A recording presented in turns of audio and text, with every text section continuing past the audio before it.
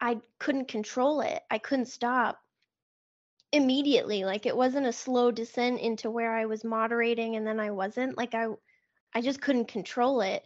And I would start getting really, really drunk and like throwing up in very public places and humiliating myself, all in that first year.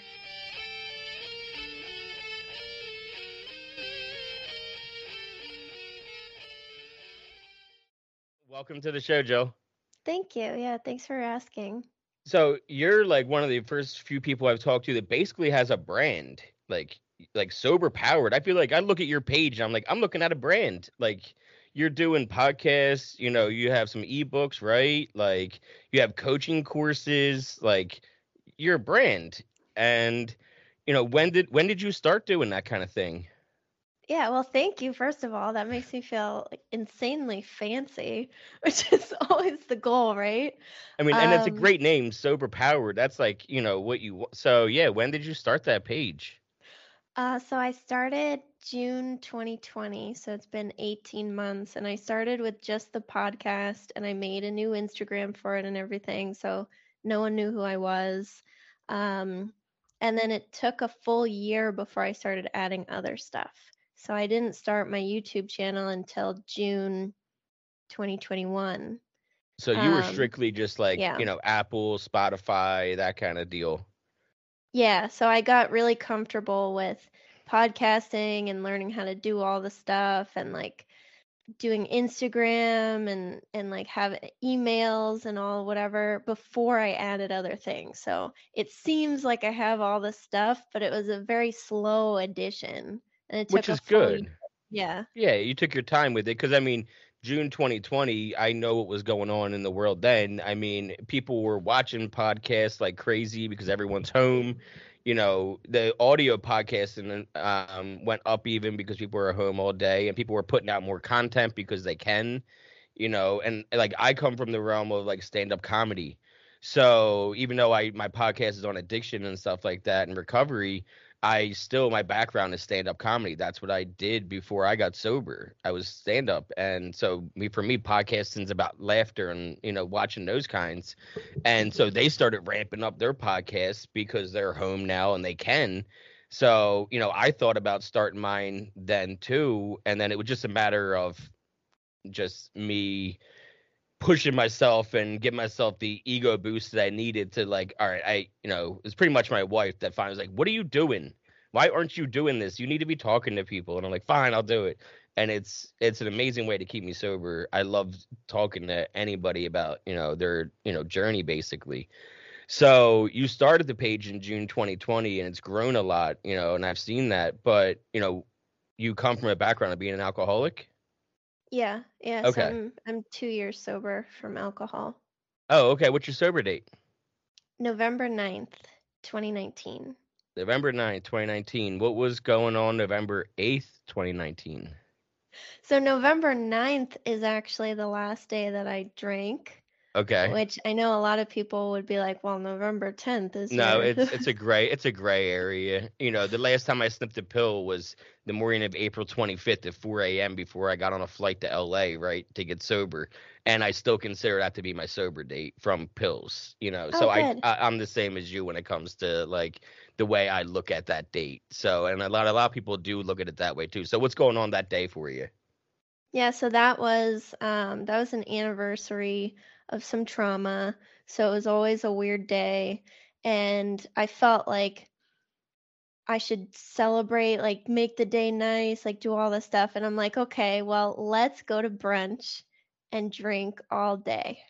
That is the that's the best idea, right? Mm-hmm. I thought that was a great idea. Even though I had been going to brunch every Saturday and Sunday for like a year or more and blowing up my life consistently every weekend, I still thought that it was a good idea.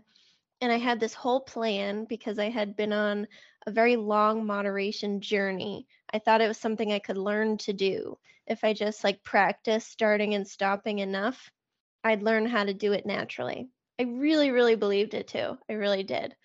And Poor little people Jill. can do it, and I'll give people credit. There's some people out there that they can do it. I've even had a guy, Ken Anderson. I don't know if you ever heard of him. He wrote the book on moderation, literally, how to moderate your drinking. And he has a Facebook group with 10,000 people in it called Hams.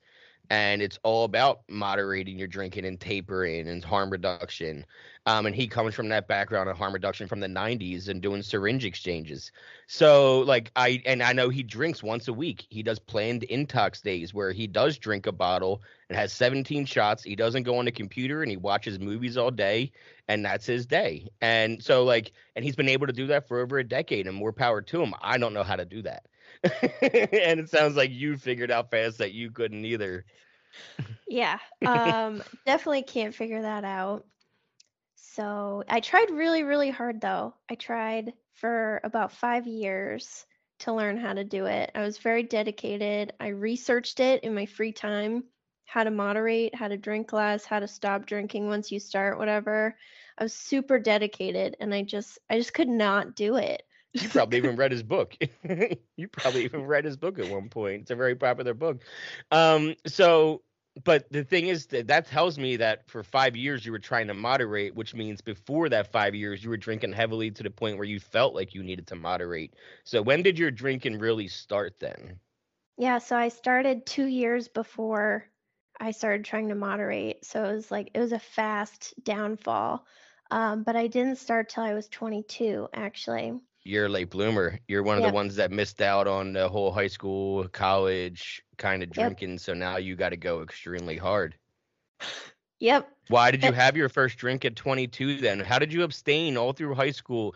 I got more questions. We're going to keep going. Like I said, so how did you abstain all through high school? What I was your was reasoning for not drinking in high school? I was really bullied. And I never had any friends, so I was never invited to anything. So they Okay. protected me by bullying me. So I never went to any parties. I just would go home and study. Did you ever feel like you Um, were missing out on the parties? Not so much missing out on the parties. I thought I was missing out on the high school experience and having friends and Yeah. just the whole thing. Like I wasn't going to football games or How old are doing. you, if you don't mind me asking? I'm 31. Okay, so that makes okay, so yeah, so you're even in the age of social media being in front of your face kind of too in high school then. Yeah, Not, MySpace. yeah, MySpace, yep, was definitely around because I'm 35 and MySpace was around for high school.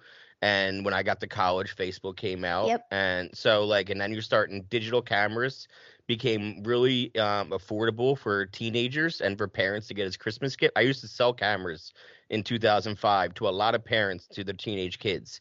So that's when you started seeing the pictures uploaded. So, but if they're not friends with you on the social media, you're not really, seeing it as much as you could today with how Instagram and stuff is. So it's not as bad as it could have been, at least Yep. for you. So now you graduate high school, you probably got great grades since you were home all the time studying, right? I did. Yeah, I Yep. did. And home life was good with the parents? No, actually, my Okay. parents had a really toxic marriage. Okay. So I hated being home and I hated being at school. So I just kind of like was very angry all the time. And my You're parents like a would, Matilda. yeah, that's a good movie, by the Yeah, way. I love that Yeah, movie. You like that know, toxicity, like yeah. constant stress, like You trying couldn't to, find yourself at school and you couldn't find yourself at home. Did you have any siblings?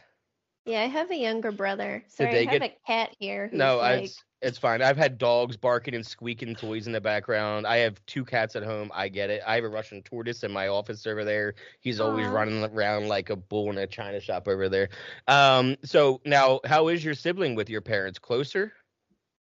No. Okay. Okay. So you're So not exactly like if he was or she was closer, then you would have been exactly like Matilda.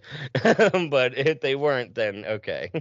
yeah, I think we were pretty even, my brother and I got along better with everybody. I was more of the like people pleaser, perfectionist, make everybody happy, settle all the problems kind of person. And I tried to like protect him from having to do any of that because I was the older sibling. Yeah, but our parents used to just fight all the time and they didn't like each other and we didn't like our dad. So it was like just a lot of stress at home. Yeah, but and that makes sense. But did you bond over that with your brother at least? Did Oh you have yeah. that bond? That's good because if it would have been way worse, right? If you were just an only child, just like confused and then blaming yourself and all that you hear about. So at least you did have somebody to like trauma bond with and not even knowing you were trauma bonding. So, but you're not drinking yet. Is he's kind of sheltered too, like not really making friends either, and that's like you're his friend? Yeah, so he was my best friend. We're still best friends now. But he eventually got cool. He was a little like bullied and everything. And then in high school, maybe like sophomore year, he started to get cool and like go to parties and have friends. And then I was just kind of like by myself. But because I was older, I started college like right around that time. So it was a little easier and I wasn't bullied in college. So Yeah, college is a lot more freedom to kind of be yourself and kind of find your people. There's a lot more people there from different areas. It's so subjective when you're growing up, especially if you're in a small town. Then like, you can't really ever find any kind of if you don't find something in common right away, you're screwed. Unless a new kid moves to town that's just like you. But what are the yep. odds?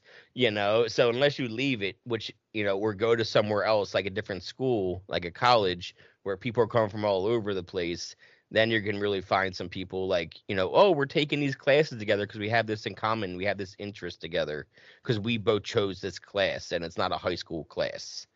So, but in college, you're not drinking though either. You're making friends, but you're not drinking.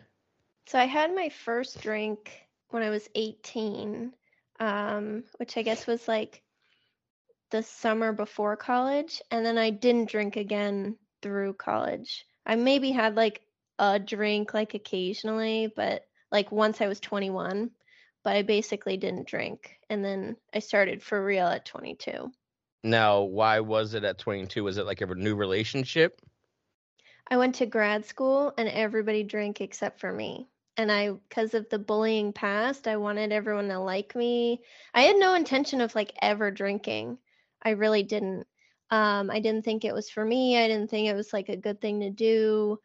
And I like really fully believed the stigma around people who can't like control their drinking, and I wanted nothing to do with it.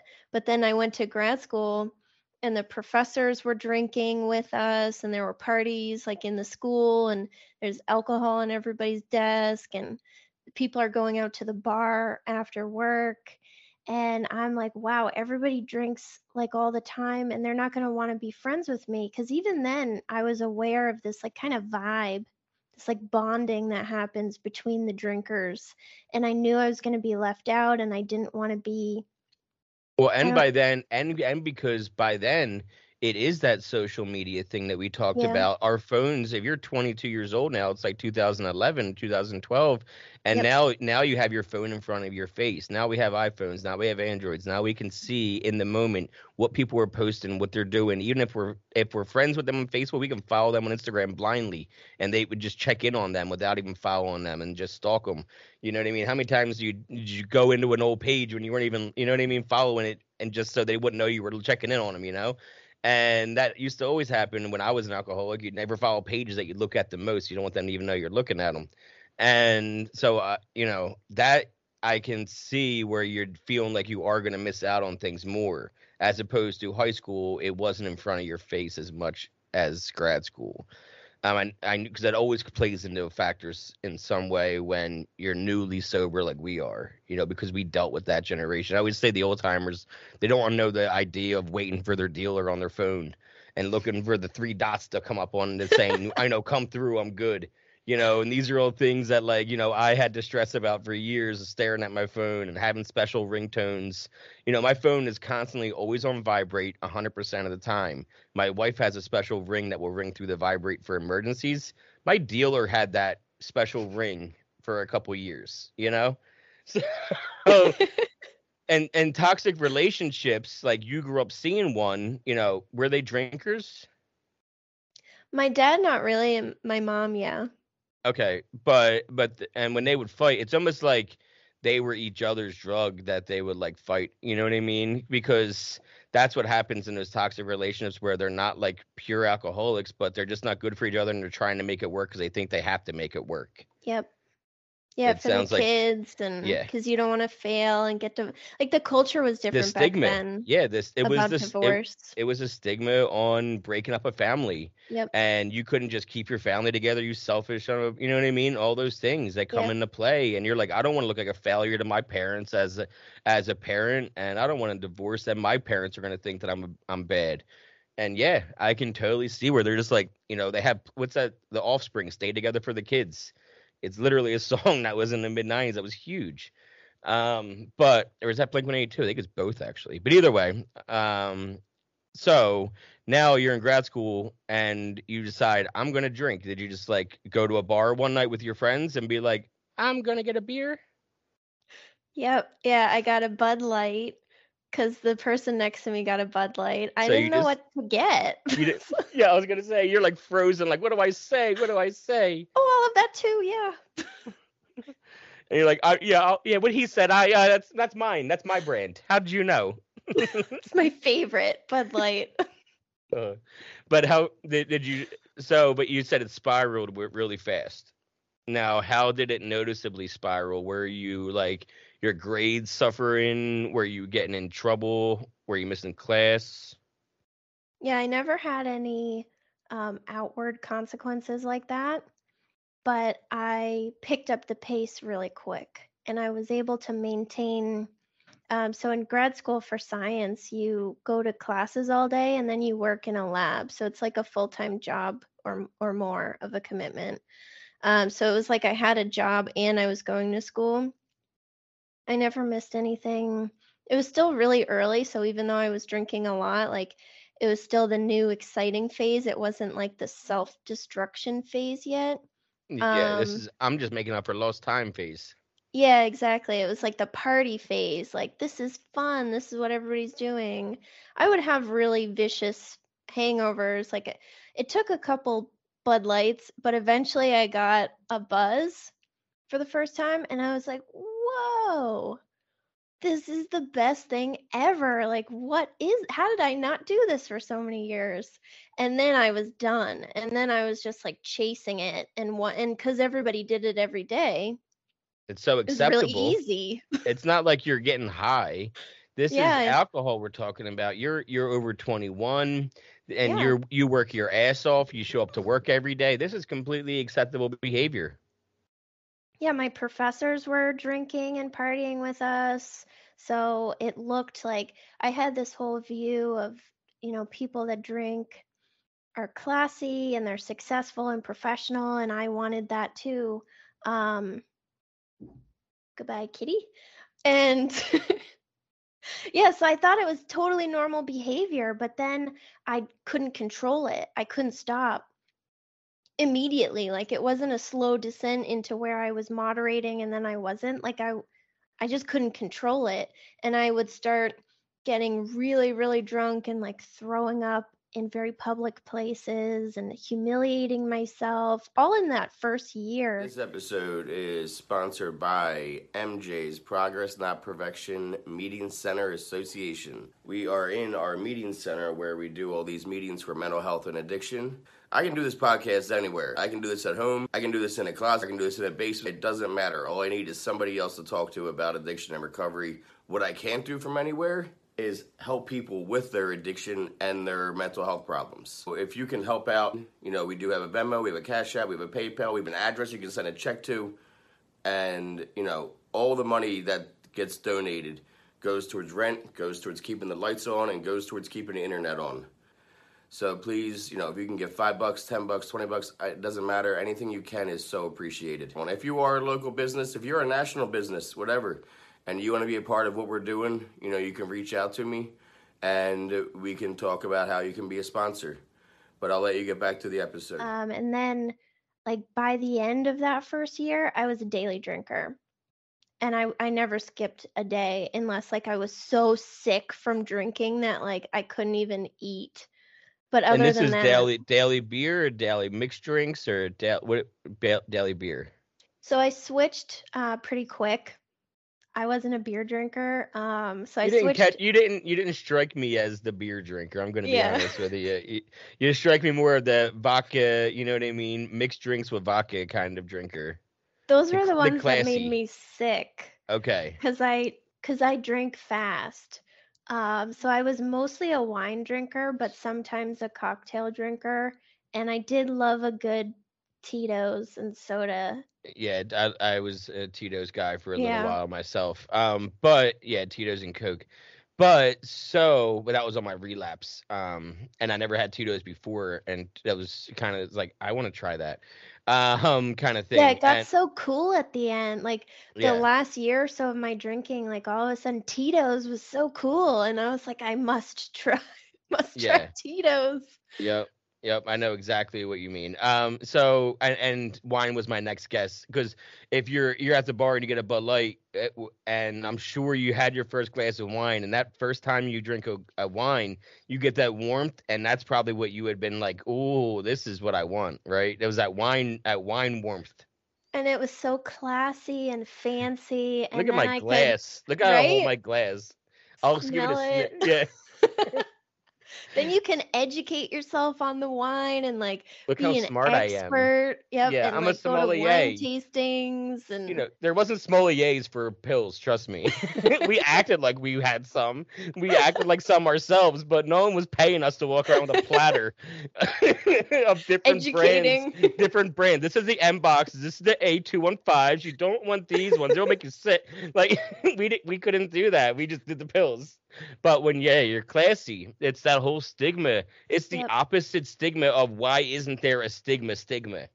I always talk about that. I had somebody on that's 11 years sober, and she talks about the mommy wine culture and how like crazy it is that it's so acceptable to be a mother and after 5 p.m. be like, it's wine time. There's signs that it's like multi-million-dollar thing. You know what I mean? Wine time. It's like T-shirts. It's fucking everywhere. Yep. And it's just so loud and Desperate Housewives. And you could write on Facebook, oh, it's after 5, cocktails out, especially during COVID. We all saw the posts. We all saw the moms and dad. It's like drink time. Let's go. There was alcohol running out of the stores where they were putting it on like you could only sell so many bottles a day kind of thing because it was getting so crazy where we are. So yeah, it is absolutely insane that there's no stigma on that, but there's some stigmas on all these other things about getting sober, but no stigmas on how alcohol is just so socially acceptable, and classy and So classy. so classy. So you're getting really into the wine, and as you're getting into that, like when you're drinking wine, you're going through a bottle a day. Yeah, so I had times where I would vary how much, but on average, I was about like a bottle a day, and then the weekends were like probably bottle and a half to two, because I Did would you like did you do go to that dance? brunch and I was gonna say, did you do that dance too, where you went to different liquor stores so the people didn't see you the same like twice a week or 3 times a week? yes, because I was drinking every single day. So I Yep. didn't Like, want to oh be shit, I like, didn't want them to like to see me again here. yeah, oh, Yep. you're back? You drank all that already? Like, Yep. yeah, so I Exactly. had a rotation. Yep. I knew it. I It was get. I so just so embarrassing. no. It's not embarrassing. It's textbook. That's how I knew it. You know what I mean? It's what a lot of people do. I would even do that with my pill dealers sometimes because I would even Mm. be embarrassed to even sometimes be like, I need more again. It's been hours. And I would hit up somebody else just hoping I wouldn't have to see that same guy again. And be like, yeah, I'm back with my tail between my legs for more. Yep. So I totally get that. It's an embarrassing thing, even as a drug addict. And I wasn't. I remember we were heavy, and I was a partier in high school. And we would have partied together because I partied with everybody. And I made sure of it. I wanted to party with everybody, even the people that had no friends. They were my people. I wanted to learn who you were. That's why I do this. I want to talk to everybody. I don't like to brag, but I won most talkative in 8th grade and 12th. So I wanted to talk to everybody. So I was that partier, very social extrovert. And I remember I grew up in South Jersey, and for prom weekends, when we have prom, we don't celebrate prom night. We would go down the shore, down to like Wildwood, New Jersey, on the shore for the entire weekend, rent out a motel, and party all weekend. That was our prom weekend. And I remember my senior year, I had to go to 5 different liquor stores with somebody as my runner who was 21, and we had to go to 5 different liquor stores to buy the amount of beer and liquor we needed for this weekend. And my trunk, if I can find the picture, I'll pull it up right here on the screen on the Final Cut. My trunk was an old Dodge Intrepid, and it was filled, which I could fit my 300-pound body in my trunk of that Intrepid, and it was filled to the brim with beer 30 racks and liquor bottles, and drove it down the shore, and nothing got brought back. I mean, it was mayhem down there that weekend. It was mayhem. So yeah, I partied. That's why I got into pills at 22, because alcohol had lost its luster, because I Yeah. started that at 11. Like, because I wanted to be cool like a greaser. Like, I was watching The Outsiders and I wanted to be cool like them. So I cracked open Captain and Coke from my parents' basement, and I was drinking Captain and Coke watching The Outsiders in 5th grade. That was my Saturday night. And, I became an alcoholic really quickly. By 12, somebody I knew died for the first time, and I was like, oh, if I drink, I'll feel better. Yep. And then that was my coping mechanism for everything through all adolescence, just self-taught. My parents are very loving. They're still together this day, not alcoholics whatsoever. And it was just a self-taught thing, because I was too afraid to ask for help and too afraid to say, I'm sad that somebody's dead. How do I deal with this? I was too afraid to, have those emotions at 12. It's a very pivotal age for a boy in the 90s, when it's such a, bad thing to show emotion at that time, and you have to be a man and just deal with it, move on. So I remembered how drinking made me warm when I was in 5th grade. And I said to my friend that I had my first drink with, hey, if we drink, we're going to feel better. And looking back, that's when I became an alcoholic, right? And because looking back, every time I was in a bad mood, we're going to drink. If I was in a good mood, we're going to drink. My problem wasn't drinking. My problem, that was my solution, was drinking, So you're not knowing any of this because you didn't go through those stages, unfortunately. And you're 22, now 24, you're graduating, and you just graduated college and drinking for 2 years, and graduated grad school, right? While you were drinking. So I actually left after my Okay. first year. Okay. It was a PhD program, and it was like culturally it just wasn't a good fit. But then eventually I did go back and get my master's degree and drink the whole time, just a few years later. Okay, so we were going to get there. So yeah, and it's one of those classic tales of, look what I just accomplished with this. Can't have a problem. I'm so successful and smart. Look at me, and classy. Did you have your own house too? So we don't own, but we rent, and yeah. I'm married. My relationship was fine. I own a car. Like, I was not in debt except for student loan debt. Which everybody, yeah. Yeah, so that's just like whatever. Part of the deal but when you go to grad school. No issue thing. Yeah, so you're not doing anything wrong. You're not doing drugs. Alcohol is completely, there's just the shame and the guilt, though, because you did have that.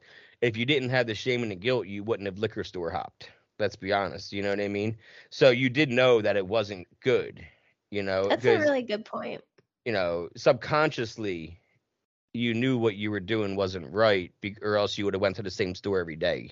Mm-hmm. So it's just one of those funny things that I like to ask, because sometimes you don't even realize that you were doing that to avoid, but really you were doing that because you knew you had a problem, but you didn't want to admit it yet, because, having acceptance over something like that is a really powerful thing to finally accept, but it takes sometimes a while to get there, but it feels good as hell to get there, doesn't it? Like, when you can accept things for how they are and what it is, and just like, all right, let's learn to live with it, then it's a lot easier to live, So, okay, because you're graduating, why wouldn't you? Like, I was always afraid of success and addiction, because it kept me going, because I was a functioning addict for so long.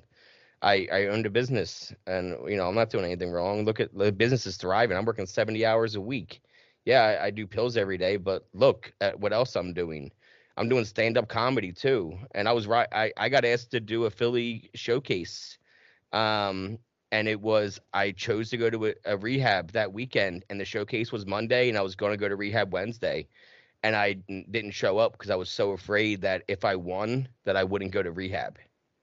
I didn't think I was going to win. I was just afraid of the success and what it would do to my mind, because we both know the kind of shit we can talk ourselves into in those kind of situations. I got this degree. I got this car. I got this husband. I got money but inside you had to have been like feeling like things need to change, right? Yeah, I started to realize it as my tolerance increased.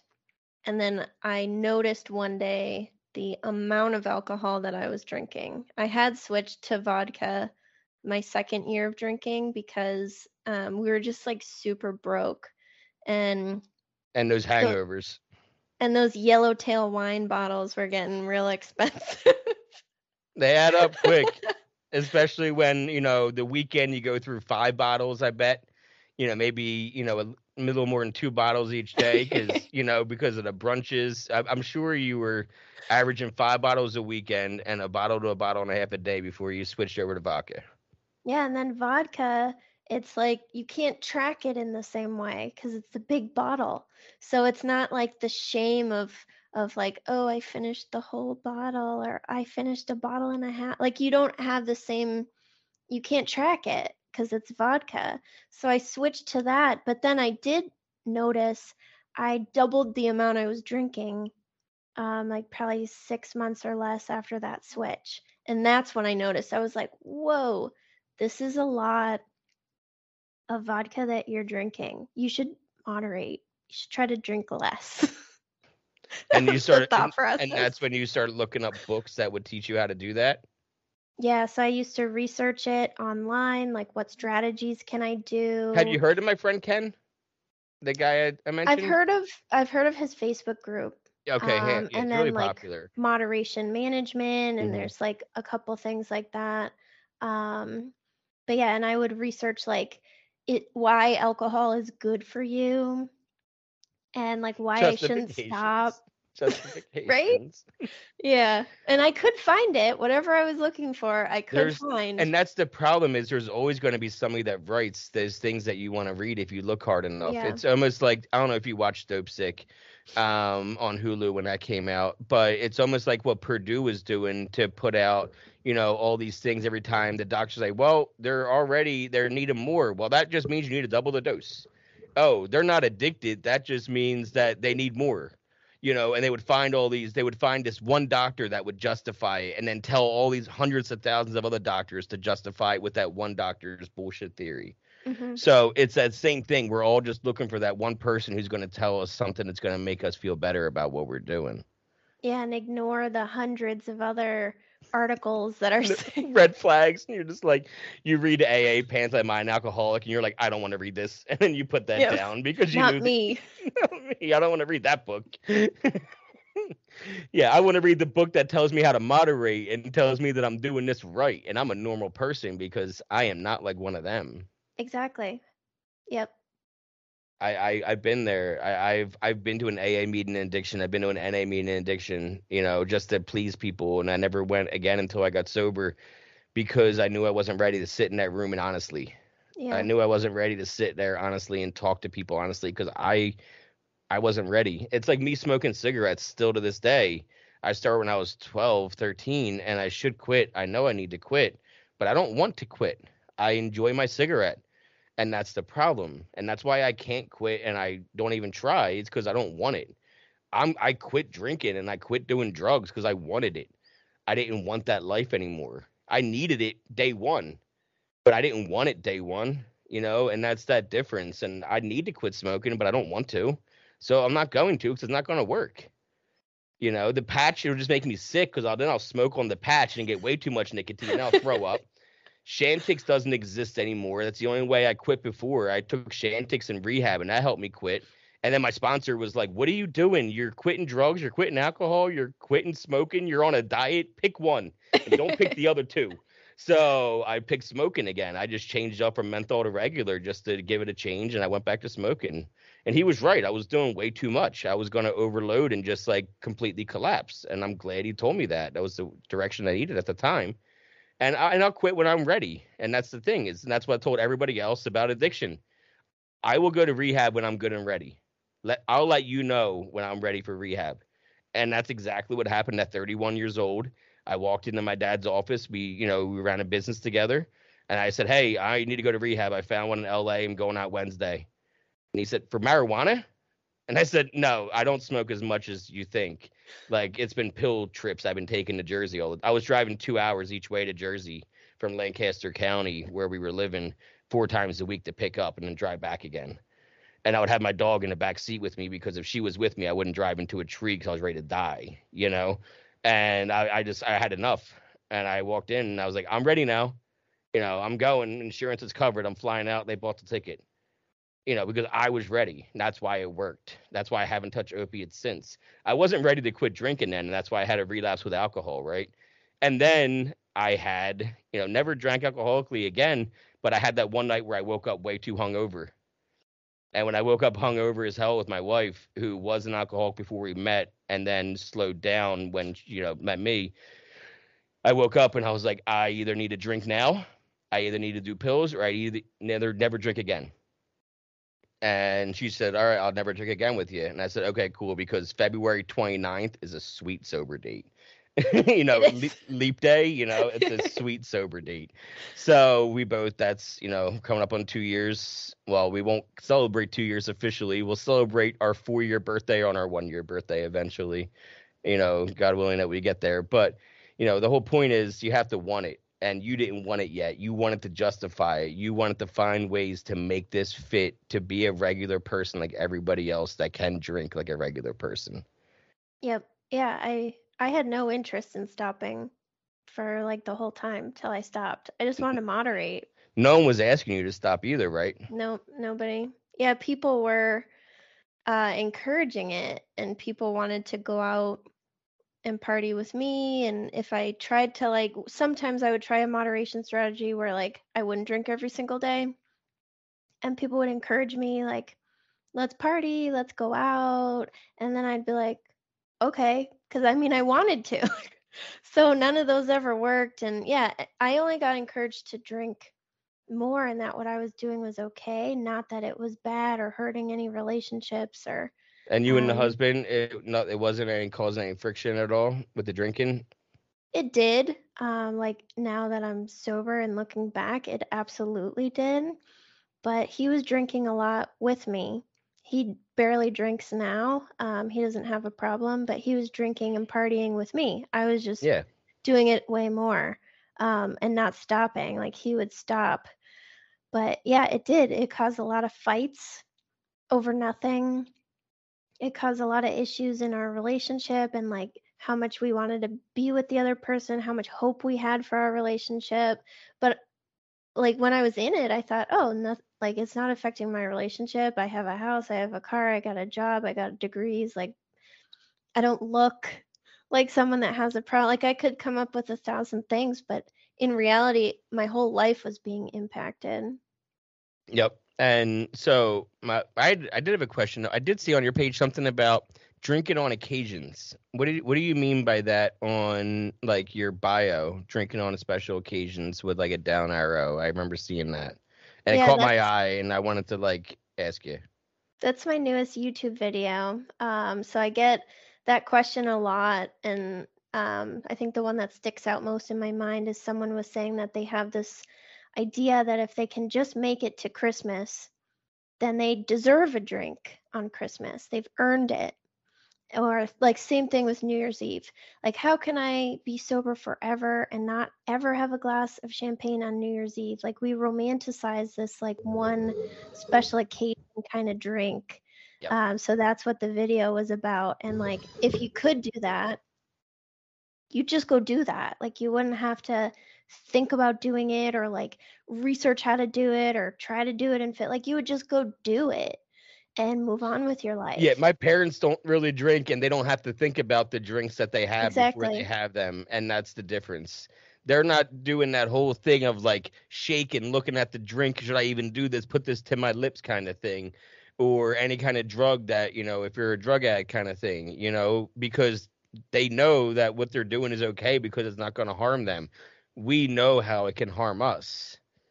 And especially once you do get some kind of sobriety, even if it's for a couple of days of clarity, you start having that moment of like, oh, I did that. Oh, I did this. And then you start being more self-aware, you know, and I feel like that probably helped propel you into where you finally stopped, right? Like having that kind of momentum of like knowing that, okay, that didn't work, this didn't work, that didn't work, that didn't work. I just got to try stopping. There was always a new strategy to try for 5 years worth. I could probably, for 50 years, come up with new strategies. But none of the strategies ever included just stopping. One of them did.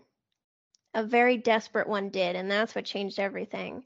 So one of them, I was very suicidal when I was drinking, and I would like force myself to stay awake all night and hate myself and think really scary things. And one day, it was the same thing as when I quit, like brunch, got drunk all day, passed out really early, woke up, kept myself up all night, and then at 5:30 in the morning, I was really desperate, and I was like, I'm not going to drink for 90 days. But I never intended to be sober, even in that moment when I declared it, even the next day, even like a month later. I never intended to be sober. I intended to do 90 days so that I could reset my tolerance, like, it's a bad habit that I just have to get out, like all of that crap, so then I could moderate. That was the intention the entire time. However, I did do the 90 days because I was so dedicated to moderating, I would have done anything.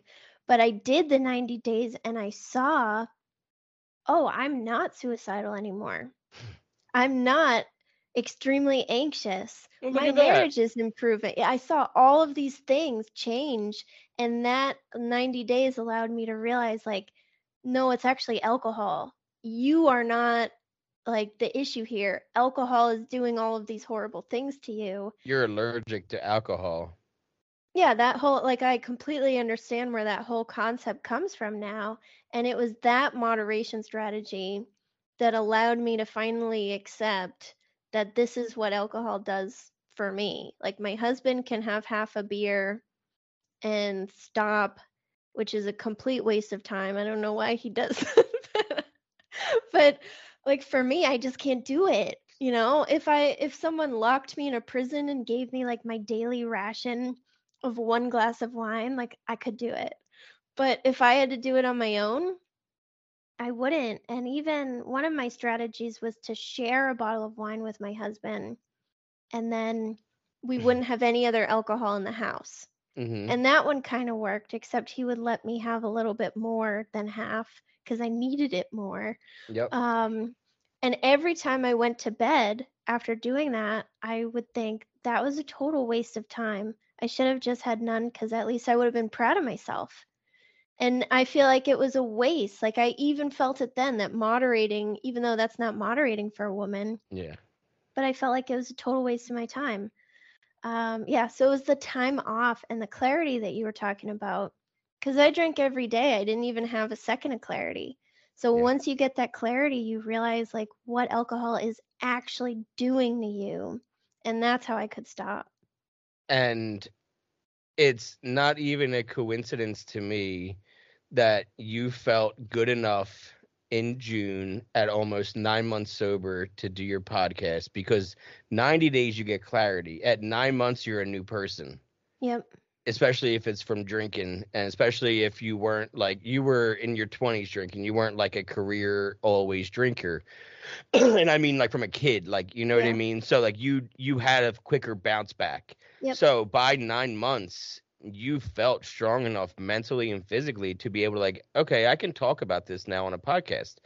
And it's because of that clarity that gets even more clear, because people right now, I know people that are listening to my show and watch that DM me that, they're getting sober watching my show, or they just started to try to get sober and they're going to binge watch. I have a lot of episodes and they're watching them and blah, blah, blah. And, you think you feel good in 90 days?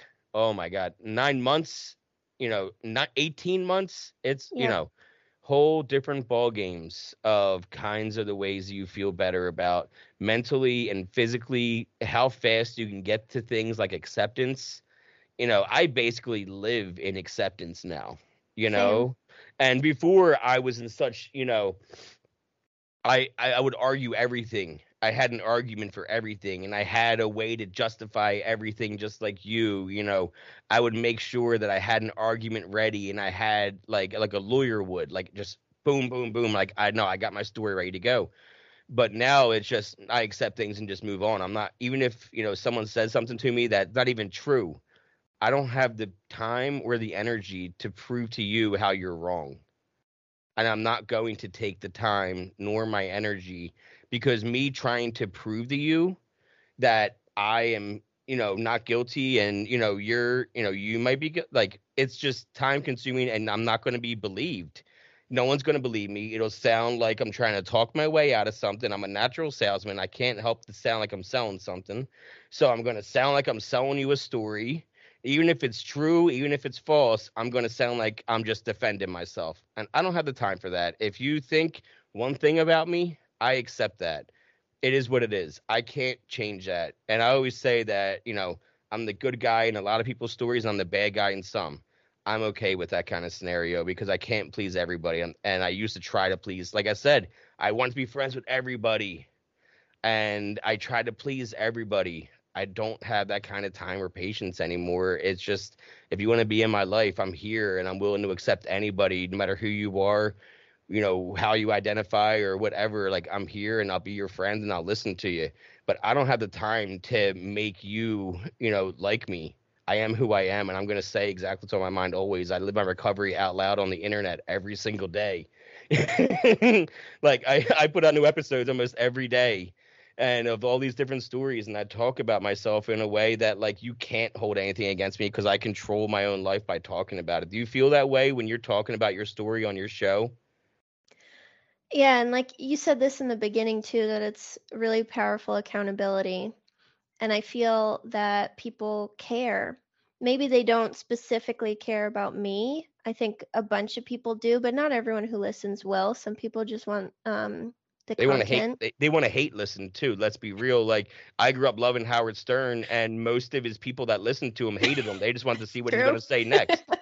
There's always going to be haters that watch what you. Sometimes the haters watch you even more intently than your lovers because they want to find reasons to hate you. Yeah. And it's a shame. I feel bad for them. I feel bad for the people that want to sit there and hate anybody, because I don't have enough time in my life to just sit there and try to hate everybody. I don't I've been there where I wanted to have reasons to hate everybody to make myself feel better, and I feel for people that want to do that, because I know that you're hurting inside, and I know that you just need to find some ways to get some help, maybe get some therapy. I don't know, but therapy saved my life. I love therapy. I think even having this is therapy. How does your show go? Do you interview people? Is it a solo kind of podcast? How does your podcast go? Yeah, so it's like 99% solo. So I have almost 80 episodes, and most of the time it's just me talking about addiction science and like explaining some type of concept. Like my most recent one was about non-alcoholic drinks and why they trigger some people. So I explained, I explained like the whole spectrum. There are some people that quit early down in the spectrum, and non-alcoholic drinks are a great tool. And there are other people that, were very addicted to alcohol, maybe physically or psychologically or both. And for them, a non-alcoholic drink is a huge trigger. And I talked about like what's going on in the brain to cause that trigger. I want to touch on that actually, if we Mhm. can, if you have Sure. time. Is today's episode, we're recording on Thursday. Today's episode I released with this guy, Larry. I know him from Massachusetts, and I went to college. He was in night school 10 years clean in his 40s, and I'm 19 in night school because I'm working during the day. I didn't know what 10 years clean was then, but we became friends on Facebook, and we remained friends, and I would see his journey throughout the years. He's 25 years sober now, so I sat down and talked with him the other day, and I wanted to hear his story. And he was telling me he had 6 years clean from cocaine. He was going to NA all the time, really, really indoctrinated, sponsees, and the whole nine. And it wasn't until he moved away from where he was for work, and he didn't find meetings, so he lost his meetings and his connection. And then when he was hanging around these new people at his new development, they were like, "Hey, we know you don't drink, but we got you O'Doul's." And as soon as he tasted it, he was the alcoholic from his childhood. He was gambling at 10 years old. He was drinking at 12. He was, you know, snorting coke by 19, and this was 80s cocaine. This is that pure Colombian coke he was getting, that you see in the movies. Literally Massachusetts, the pure coke that was coming up there. And so, like, he was off to the races until he got sober in 87. But when he relapsed with O'Doul's, he knew NA was going to tell him. And when I say NA, I don't mean non-alcoholic. I mean Narcotics Yeah. Anonymous. He knew NA would say, hey, you're not clean anymore. You got to reset your clock. And then there's that stigma that I hate of that clock watching. Because when you get too caught up in that clock watch and you don't just, he could have easily, to this day, because he still never touched Coke to this day. It's since 87. And, you know, I said to him, you know, you could have looked back and been like, oh, I had a drink in 93 one time since 87. And that would have been a hell of an accomplishment. But instead, because of that stigma, you then said, well, what did I not do in my addiction years that I always wanted to do? Heroin. And then now I can bankroll it because now I have a lot of money in the bank and I can afford to do heroin every day. And he did dope for 3 years, something he never even did in the 80s because of that clock that reset, all from that non-alcoholic O'Doul's that gave him that craving. And we always talk about, I don't know if you're in a meetings, if you go to meetings, but we talk about the sensation of craving a lot. Mm-hmm. And once you get that taste of that drink, it doesn't matter if it's non-alcoholic. If you are the kind of alcoholic that hasn't had that taste in a while and you get that flavor again, it's on. You need more. You need more. You want more, and you're going to get it, you know, because it's you tasted it again. It's like me with pills when the doctor tried to give me opiates when I got my gallbladder out and they wanted to give me pills to take home. I was like, I don't care if I got doctor scripts before and I didn't take them right. Listen, I'm not taking them, you know. It's bad enough you shot me up with fentanyl when I told you not to, you know, and it got me all super high in the hospital, made me withdrawal for 18 hours. So luckily I had such a bad reaction from fentanyl in the hospital over the summer that I never want to touch drugs ever again. Like, it is the furthest thing, like, from me whatsoever is thinking about doing drugs again because I'm going to die. I don't have another relapse in me. I don't have another recovery in me. The way I did drugs, it was way too intense. And the way fentanyl is today, I would not be safe, you know, and I know that about myself. And I think working on this program is about being self-aware and doing a podcast and putting yourself out there every week. You can't be more self-aware than that. I mean, do you have any family or friends going, Joe, what are you doing? What are you saying? Lots of people don't listen. So I think if you're considering starting a podcast and you're afraid of that, just know your family most likely won't listen to it, even if you ask your friends to. I was worried that my husband would feel really uncomfortable. Like, watch his dad, call me when you're watching this one, Dad. He's not going to watch it. My best friend, he's not going to watch it. Right now, my brother might be laughing. My brother might be laughing because I know he throws it on his office. But my dad, he'll get through the first 10 minutes and be like, I gave him enough. Yep. He doesn't like hearing the stories. It hurts him. And he's told me that. And my mom straight up told me I can't hear your stories because it hurts her way too much to hear what I've, you know. Yeah. But I do have some family members. You know, I had an uncle that came out to me at my brother's wedding in October. And I didn't know this. He was like, I watch all your episodes. And, man, you do. And he's like, I can't believe the way you talk about what you talk about. I'm just so impressed. Like, I would never say those kind of things. And I'm like, yeah, well, when you get to be my point, you kind of have to say those kind of things and make it easier to live. And he's like, yeah, I've heard you even say that. You know, like, I respect what you put out there. He's not an alcoholic or never had a problem with anything. You know, he's a very hard worker and a great family man. So, like, it felt good to, you know, hear, like, oh, wow, somebody's watching that actually appreciates, you know, what I'm doing, you know, because we butted heads when I was growing up because we're not directly related kind of uncle. And so we butted heads because I was always the rebellious one. My brother and sister are the angels that everyone loves. And I was the rebellious one that would just go and do my own thing and not show up for holidays and be very selfish. And, you know, it happens. We find our ways how we find our ways, you know, and I'm so glad you're doing what you're doing now, especially with, like, helping people. And, you know, how good does that feel when you start getting those messages like, you know, I'm sober and I'm listening to your show? Yeah, and it really keeps you going too. Like, even if sometimes a week is stressful or Do you get caught like, up in numbers? Do you look at the numbers? I did in the beginning really bad, and the numbers like equaled how many people liked me in the beginning. It's hard to get out of that. It's our new high. Yeah. it's our new high. It gets us high when the numbers hit, and then it brings us down when the numbers don't. Yeah. And then, it's like, oh, I need to put out some more content so I can get high again.